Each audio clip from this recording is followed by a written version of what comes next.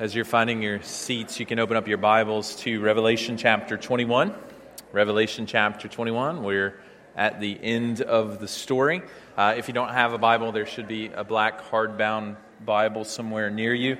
This morning's passage will be on the screen. Also can be found on page 1041 of the Pew Bibles that are on the floor somewhere around you.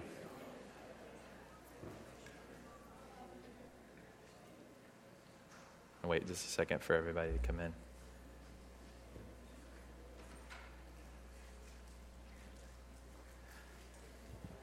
Well, tomorrow, for my wife and I, we will be celebrating 18 years of marriage.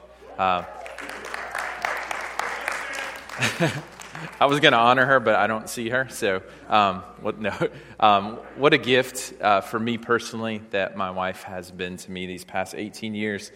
She is my closest friend. She is my encourager. She speaks the gospel to me in a way that no one else can speak the gospel. And just as I was reflecting on those 18 years, we've kind of morphed together, I think, as a couple, and we've learned a couple of things, and this will tie into what we're talking about in the book of Revelation. But to say that we were opposites when we got married would be an understatement.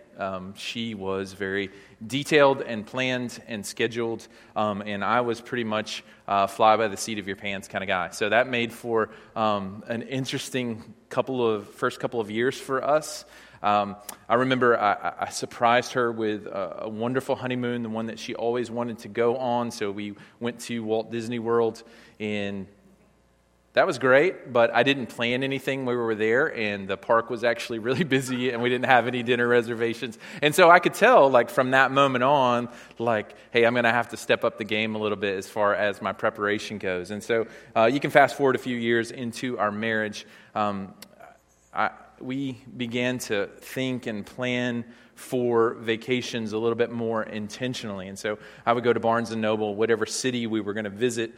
Traveling just was something that we really enjoyed. I would pick up a $20 book about the city, and we would spend time together just dreaming and thinking about how we would actually spend our time. The most fruitful thing was we made a return trip to Disney World about year 5 of our marriage to celebrate just how kind God had been to us. And I remember experiencing the fruit of all of that planning that we had put in. The cool thing about Disney World is there were a lot of people like me who just were flying by the seat of their pants. But because we had read this book, we knew to go away from the crowd. So there was a way to kind of navigate the park, and there was a time to go and see special things at Cinderella's castle. And we had this vision of all the things that could happen, and we got to experience a lot more because we were actually prepared. And what we've discovered over 18 years is that anticipating the journey is almost as much fun as actually taking the trip itself. So we love to plan and to think about all the things that we are going to experience. And this morning, we're really, as a church, God is inviting us to anticipate the greatest journey that we will ever take as we have a final destination of the new heavens and the new earth. And what we're going to discover as we look at the end of the story, Revelation 21 and Revelation 22, is that what you're waiting for shapes how you wait. Okay? So no one in this room, if you've lived long enough, thinks that life is easy. But the way that you endure and the way that you go through hardships and you experience the highs and the lows are shaped ultimately by what we are waiting for. We're not just waiting for our circumstances to change. We're actually waiting to experience the reason that we were created. So I believe God is inviting us this morning to think out loud together about the end of the story that we're all going to experience together. C.S. Lewis, he helps us to think about this very well. He says this: the Christian says, creatures are not born with desires unless satisfaction for those desires exists. A baby feels hunger, well, there's such a thing as food. A duckling wants to swim, well, there's such a thing as water. Men feel sexual desire, well, there's such a thing as sex. If I find in myself a desire which no experience in this world can satisfy, the most probable explanation is that I was made for another world. If none of my earthly pleasures satisfy it, that does not prove that the universe is a fraud. Probably earthly pleasures were never meant to satisfy it, but only to arouse it, to suggest the real thing. If that is so, I must take care on the one hand never to despise or be unthankful for these earthly blessings, and on the other never to mistake them for something else of which they are only a kind of copy or echo or mirage. I must keep alive in myself the desire for my true country, which I shall not find till after death. I must never let it get snowed under or turned aside. I must make it the main object of life to press on to that country and to help others do the same. So that final line, I must make it the main object of life to press on to that country and to help others do the same. That's what Revelation 21 and 22 is all about. Setting our eyes and our gaze on the journey that awaits us, the country that we were made for. And it's to cause us not to be static or to be uninvolved in this present world, but to live in such a way that other people get to go on that journey with us. That's what the end of the story is about.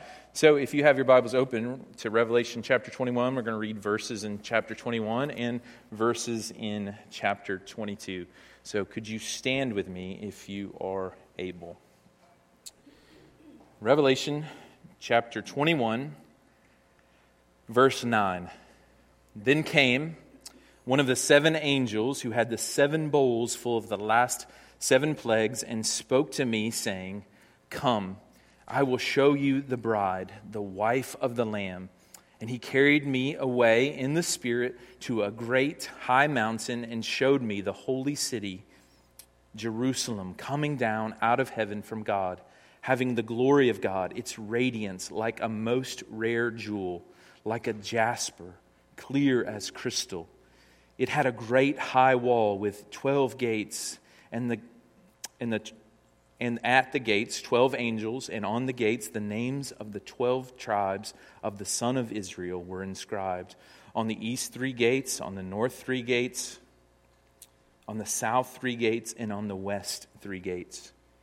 Chapter 22, verse 1. Then the angel showed me the river of the water of life, bright as crystal, flowing from the throne of God and of the Lamb. Through the middle of the street of the city, also on either side of the river, the tree of life with its 12 kinds of fruit, yielding its fruit each month. The leaves of the tree were for the healing of the nations. No longer will there be anything accursed, but the throne of God and the Lamb will be in it, and his servants will worship him. They will see his face, and his name will be on their foreheads, and night will be no more. They will need no light of lamp or sun, for the Lord God will be their light, and they will reign forever and ever. Verse 20. He who testifies to these things says, Surely I am coming soon. Amen. Come, Lord Jesus. The grace of the Lord Jesus be with all. Amen. This is the word of the Lord. Thanks be to God. You may be seated.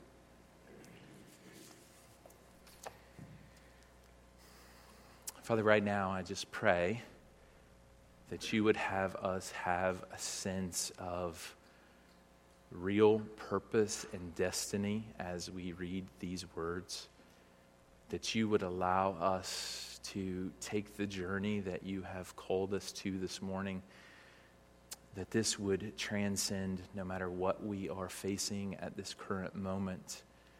I pray that you would use this vision of this city to refresh us. I also pray that the vision of this city would shape our city, that we would long to see you make everything new. To do that, we need your Spirit. We just simply do not understand or live in the good of your word apart from you performing a miracle inside of us, making us want to live that way. So we humbly ask that you would send your Spirit to help us to live out the story that you've called us to as a local church. Father, may Jesus be glorified in the telling of this beautiful story. In Jesus' name, amen. So we all have different backgrounds. We all have different experiences. We all have different gifts. But what we all have in common, if we have placed our faith in Jesus Christ, is we all have a common ending of the story. This that we've just read about. This is the end of the story for all of the people that have placed their faith in Jesus Christ. This city and the God of this city will be our future inheritance forever and ever. And what I love about these chapters, the last 2 chapters of the Bible, they are the most full of life and the most practical out of any of the chapters in the Bible. They're not supposed to just be some kind of pie-in-the-sky theology where we just escape from this present world. They're actually meant to shape how we live today. It's meant to shape how you go to work tomorrow.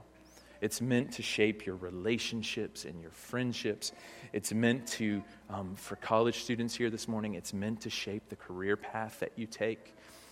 For those that think that this is not for them because of their badness, this is an invitation to see and to behold the grace of God that holds this whole story together. This is an invitation for us all to come before this vision that God has given us and to live in the good of it.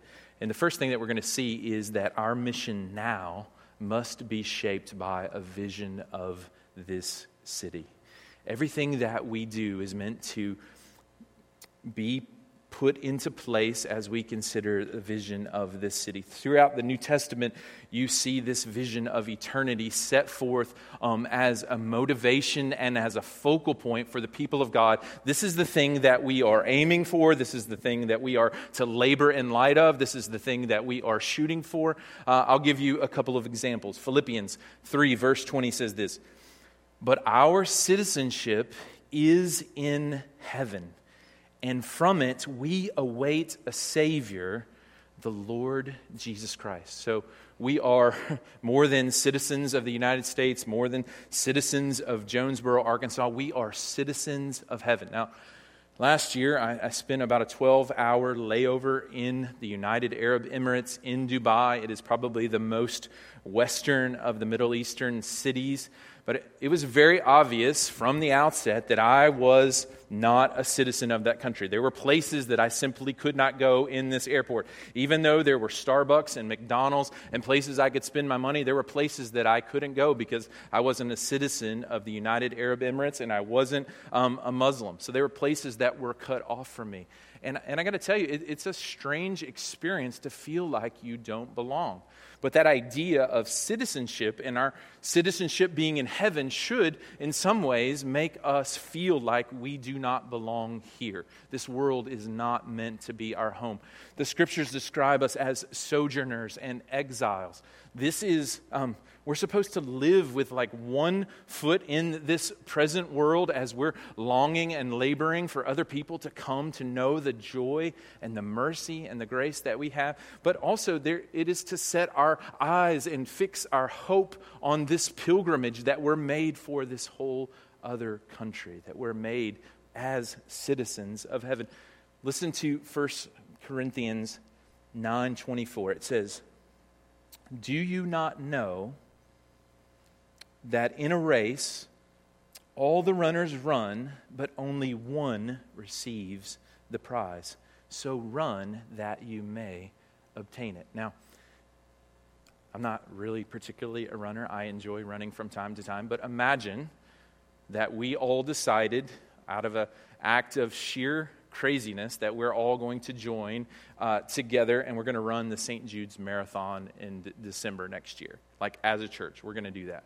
So imagine we all take a pilgrimage over to Memphis and we spend the night in all the hotels and we eat dinner and we're preparing for the next day. And if you've ever been over during the race, I mean, they have they have the paths really clearly marked so that you don't get lost. I mean, can you imagine the confusion if all of us went at the same time and we all decided we were going to run 26.2 miles, but we all went in different directions? I mean, that wouldn't go very far. That wouldn't go very well for very long because, I mean, they mark out the trail so that you avoid the dangers and the pitfalls and you don't run into oncoming traffic. Well, that's a little bit of what Paul's talking about in 1 Corinthians 9. We're supposed to run with our destination in view because, honestly, if you're running aimlessly and you're not shooting for anything, it's really easy to get frustrated. So we want to run as those that reach the prize. Listen to this quote from Donald Beloche. He says, "Our greatest affliction is not anxiety or even guilt, but rather homesickness, a nostalgia or ineradicable yearning to be at home with God." So most of the things that we think we are hungry for or longing for, just like C.S. Lewis said at the beginning, are just an echo of the things that we're actually created for. We all know that we're made for relationship with God and our hearts long to be with Him there. So we want to run in such a way to obtain the prize. And the prize in our inheritance is God Himself. Matthew 6, 9, and 10. This is how this shapes our mission here and now. It says, "When the disciples asked Jesus how to pray, He responded like this. Pray then like this. Our Father in heaven, hallowed be your name. Your kingdom come. Your will be done on earth as it is in heaven." So when we pray, the way that Jesus told us to pray, the thing that we're praying for is that city, that kingdom would come here on earth as it is in heaven. So it's pretty important for us to not just have some vague hope for us as the people of God. It does us good to think long and to push our minds and to think about the place that we were made for so that we can love and serve our city. It's meant to provoke us to love and to action and to service, to see His kingdom come, to push back darkness, to see poverty and injustice eradicated. This vision of this city is meant to encourage us to go further. And when you see this kingdom, I mean, what stands out is just the overwhelming size and scope of this city, the beauty of this city. It describes walls of jasper, gates that are made out of large single pearls. Precious stones are just the foundations of this city. The streets are made of pure gold that are translucent and crystal-like. And it says the angel measures this whole city, and it is 12,000 stadia. This is an ancient form of measuring. It's equivalent to about 1,400 miles. So this new city, this new Jerusalem that comes down out of heaven is this 1,400 by 1,400 by 1,400 cube that comes down and rests on earth. Randy Alcorn helps us get our mind around what this could look like. He says, in his book Heaven, he says, the ground level of this city will be nearly 2 million square miles. This is 40 times bigger than England, 15,000 times bigger than London. It's 10 times as big as France or Germany, and far larger than India.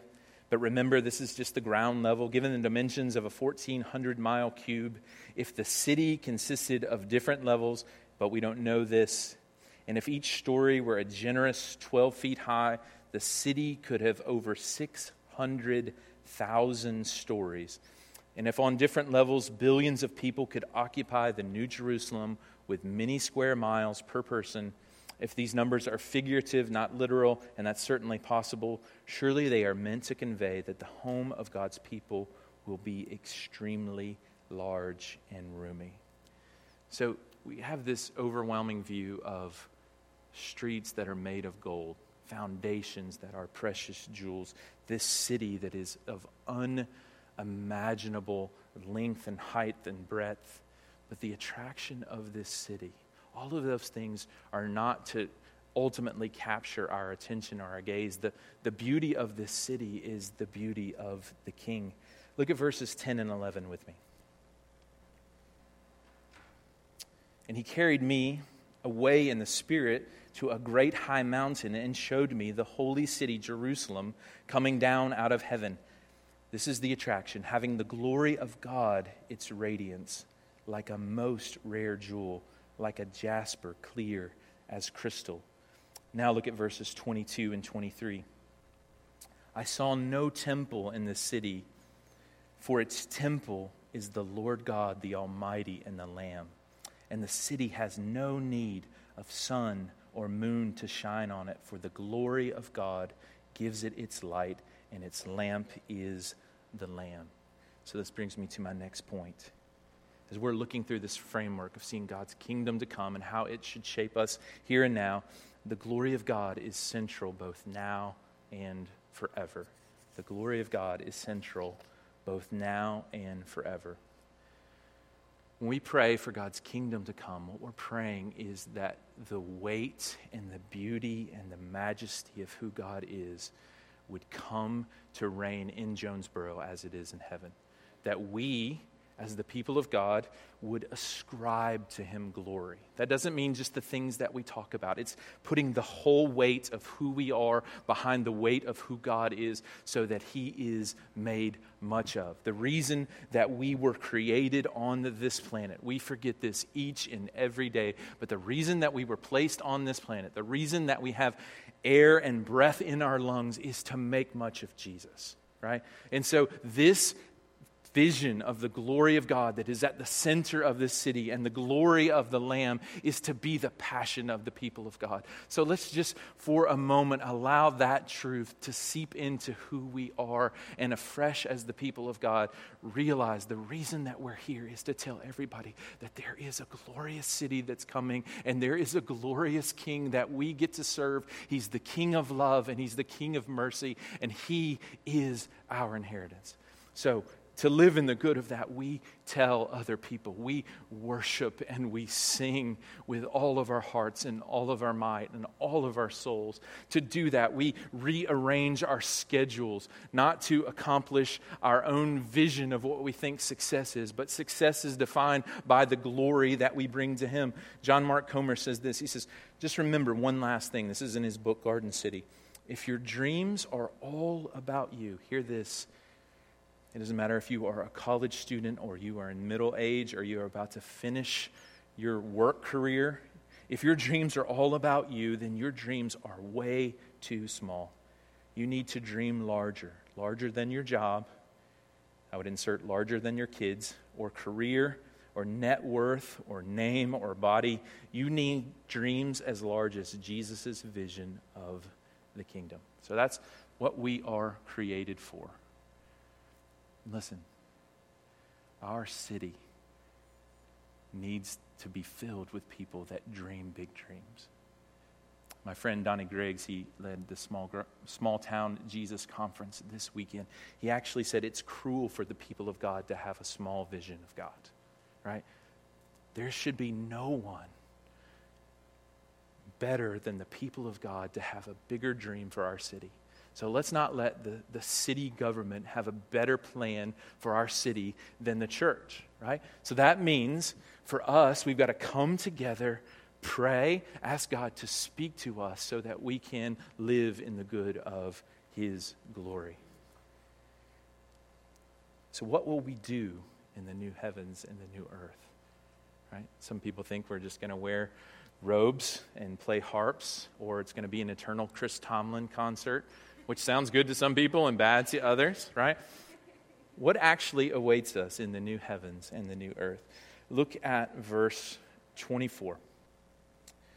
There's this idea that this city is the center of all of eternity, but people seem to come and go. If you lay this passage over and against Isaiah 60 that you can read on your own, it seems as if there is still goods and services being performed, that people aren't just living life with one cosmic Chris Tomlin concert, but they're actually doing the things that they were created for. God created us first and originally as gardeners to make something of the world. That was kind of it definitely was made more difficult because of the fall and because of the curse.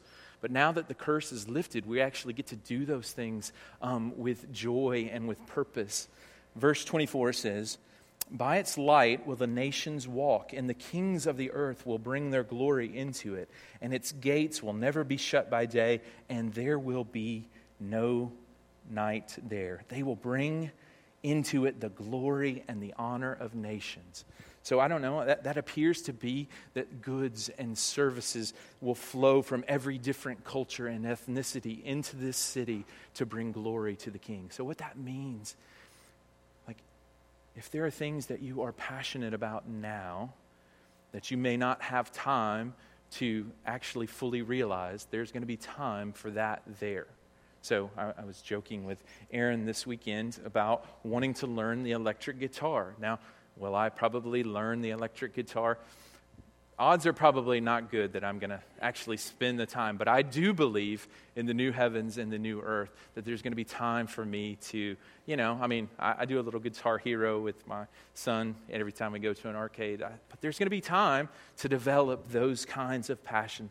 So that means that it's not just one cosmic concert, but there's going to be building and sculpting and architecture. There's going to be study without the limitations of the fall. That means the things that you're curious about, you're going to get to be able to go deeper, and you're going to get to learn things. There's going to be feasting and dancing, and you're not going to be ashamed, and you're not going to stand against the wall just like you were in high school. You're actually going to get to dance with free abandon because you are created in the image of God. All of those things await. You're going to get to, we're going to get to learn from each other. This idea of having God's image revealed in us. Every single person in this room has a unique place in God's story, a unique imprint of His glory, and we're going to get to learn from each other. We're going to get to see what God did in each other's lives. It means you're going to be reunited with loved ones that have gone before. You get to have conversations. I'm going to get to meet my grandmother that prayed for me but died before I was born, who loved Jesus passionately. There's this image in Hebrews chapter 12 that there's this whole cloud of witnesses that are cheering us on. Jen and I often talk about her Aunt Carol and Uncle Gus, who loved us, who've gone to be with Jesus, but they're cheering us on. There's a baby that we never got to hold that's waiting for us. It's going to be there to greet us. There's going to be no more sadness, no more mourning, no more pain, made for this city. And so when we're praying for God's kingdom to come, we want to be those kinds of people that live in the good of our vocation and the way that God's created us. The things that we do now actually matter. Listen to N.T. Wright. He helps us with this. He says, "What you do in the present, by painting, preaching, singing, selling, praying, teaching, building hospitals, digging wells, campaigning for justice, writing poems, caring for the needy, loving your neighbor as yourself will last into God's future. These activities are not simply ways of making the present life a little less beastly," he's British, "a little more bearable until the day when we leave it behind altogether. They are part of what we may call building for God's kingdom." So, everything that we do in His name, for His glory, somehow will live on forever. That's why He's keeping track of even a cold cup of water that's given out in His name. We are able right now to participate in God bringing His kingdom through His people. Now, let's look at chapter 22. "Then the angel showed me the river of the water of life, bright as crystal, flowing from the throne of God and of the Lamb through the middle of the street of the city. Also on either side of the river, the tree of life with its 12 kinds of fruit, yielding fruit each month. The leaves of the tree were for the healing of the nations. No longer will there be anything accursed, but the throne of God and the Lamb will be in it, and His servants will worship Him. They will see His face, and His name will be on their forehead, and night will be no more, and they will need no light of lamp or sun, for the Lord God will be their light, and they will reign forever and ever." So this is God being the masterful storyteller that he is. This story begins in a garden with a tree of the knowledge of good and evil that we tragically partook in because Adam ate from that tree. And our eyes were opened to sin and brokenness and plunged into rebellion. But at the end of the story, the tree of life that causes us to live forever and ever comes into view, where God will heal everything that's broken about this world. It says that this tree is for the healing of the nations. That's all the peoples. It's not just different ethnicities or different kinds of nations coming together. This is every division that has defined mankind from the beginning will be healed forever. So you can imagine in the city, in the center of this city is these trees that bring life, and there's a river and the throne of God. And all of these things are to bring people back together for the reason that they were created, to have one voice, to glorify God with all that they are. So this means that Jews and Palestinians, blacks and whites, Republicans and Democrats, son-in-laws and mother-in-laws, they will all gather before this throne, right? There'll be no more division. So in light of this picture, when we're praying for God's kingdom to come on earth as it is in heaven, this idea of the healing of the nations, that means we need to be agents of healing and reconciliation now, that we don't run away from the tension points of life, but we come as agents of healing and reconciliation. We go towards suffering and not away from it. This means for us now that God's mission begins and ends with healing. That's why we go to the nations. That's why we're going to Haiti, to be agents of the healing that comes from the gospel of God.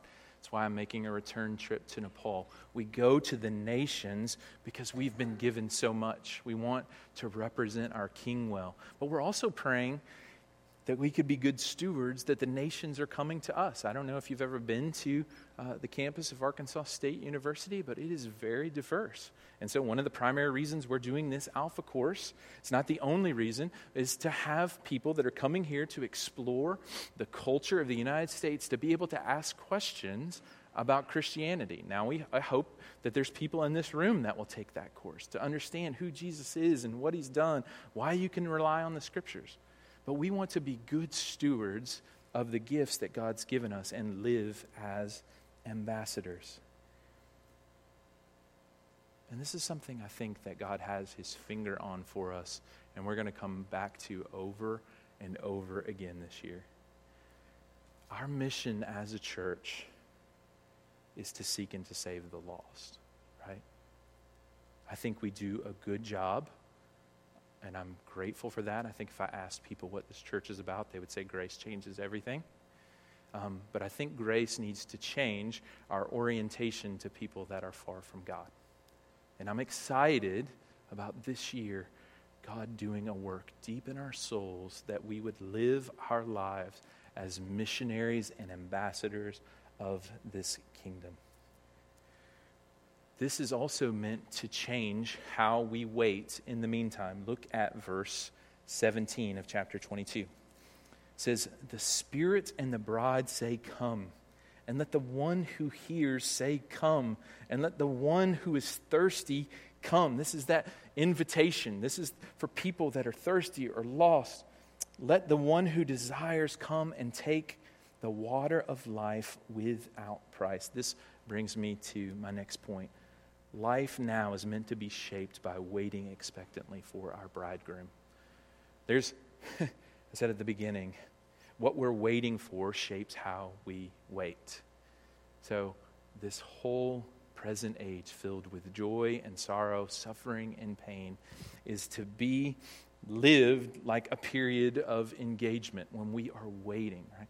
Only thing I remember besides it felt interminably long about my engagement was what I was waiting for. And my wife, who was terminally romantic, would come to my apartment, and I had a job where I had to be there at like 7 a.m., so I got up, and she would come at like 5:30 in the morning, and she would leave notes on my cars, and she would say, 183 days till I get to be yours, you know? And so I got a note like that almost every day of our engagement. Well, as the church, that's what we're supposed to do for each other, right? There's going to be moments where each and every one of us lose perspective about what this is all about, where we fix our eyes on things that really aren't worth our attention. And we, as the people of God, get to come alongside of each other and say, listen, I just want to remind you, this is what we are waiting for. This is what we're hoping for. And that's going to change the way that we wait. So we want this, but we don't wait as some, bride that's just secluded off, but we live in the generosity of the bridegroom. So we can live and we can wait expectantly that God actually is going to do what he says he's going to do, that he's going to save people, that he's going to provide for us, that he's going to actually bring into being the things that he's spoken over our lives. You can live in the good of that as the people of God. So we wait expectantly. And so, we just want to use not just this gathering, but our gospel communities when they gather to remind each other, hey, this is not the end of the story. This is not our true home. We're waiting for our Savior. It brings me to my final point, point 5. We pray for God's kingdom to come means God's final word over his people is grace alone. Chapter 22, verses 20 and 21. He who testifies to these things says, surely I am coming soon. Amen. Come, Lord Jesus. I love that these are the last words of God's word. The grace of the Lord Jesus be with all. Amen. The final word over your story and your life is not your failures. The final words over this book is grace to all. The final word that God will speak over Fellowship Jonesboro will be grace to all. The final word that God will speak over all of his people for all of times, despite all of the divisions and all of the factions and all of the unbelief, will be grace to all. And that's meant to shape how we live now. If that's the final word that God speaks to us, it should be the final word that we speak over one another and everyone that we come in contact with. Grace alone is the end of the story. We live in the good of, and we speak and we extend grace to one another. This is the message that we take to the world. This is what a homesick world is longing for. Grace alone. A place where people don't have to prove themselves or clean themselves up, try to live by some impossible standard, but they get to receive unmerited favor and grace forever and ever. And that's because Jesus did the unimaginably difficult. He was perfect. He was beautiful. He was spotless. We were not. He came and lived the life that we could never live because he knew we couldn't measure up. And he was nailed to a cross, paying for all of our sins. And there was an exchange that was made at that point that speaks both then and now and forever that all of our sins are paid for. They were all paid for on the tree. None of them will define us. Grace alone. And then he was raised up so that we could actually begin to give this grace away to other people. He conquered death on our behalf so that we would receive grace and be able to give it away to other people. That's what this world is longing for.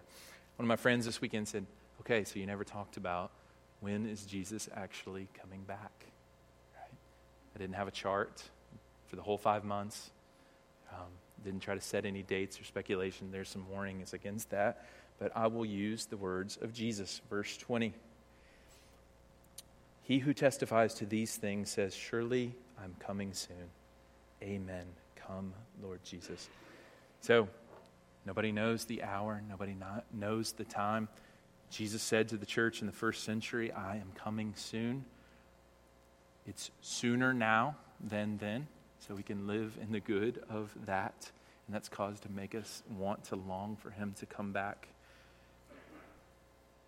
This picture of all the hope that we have is meant to speak the beauty of hope to the chaos of this world. That's what we've been talking about for the last 5 months, that the final word that all of us get to experience is grace to all.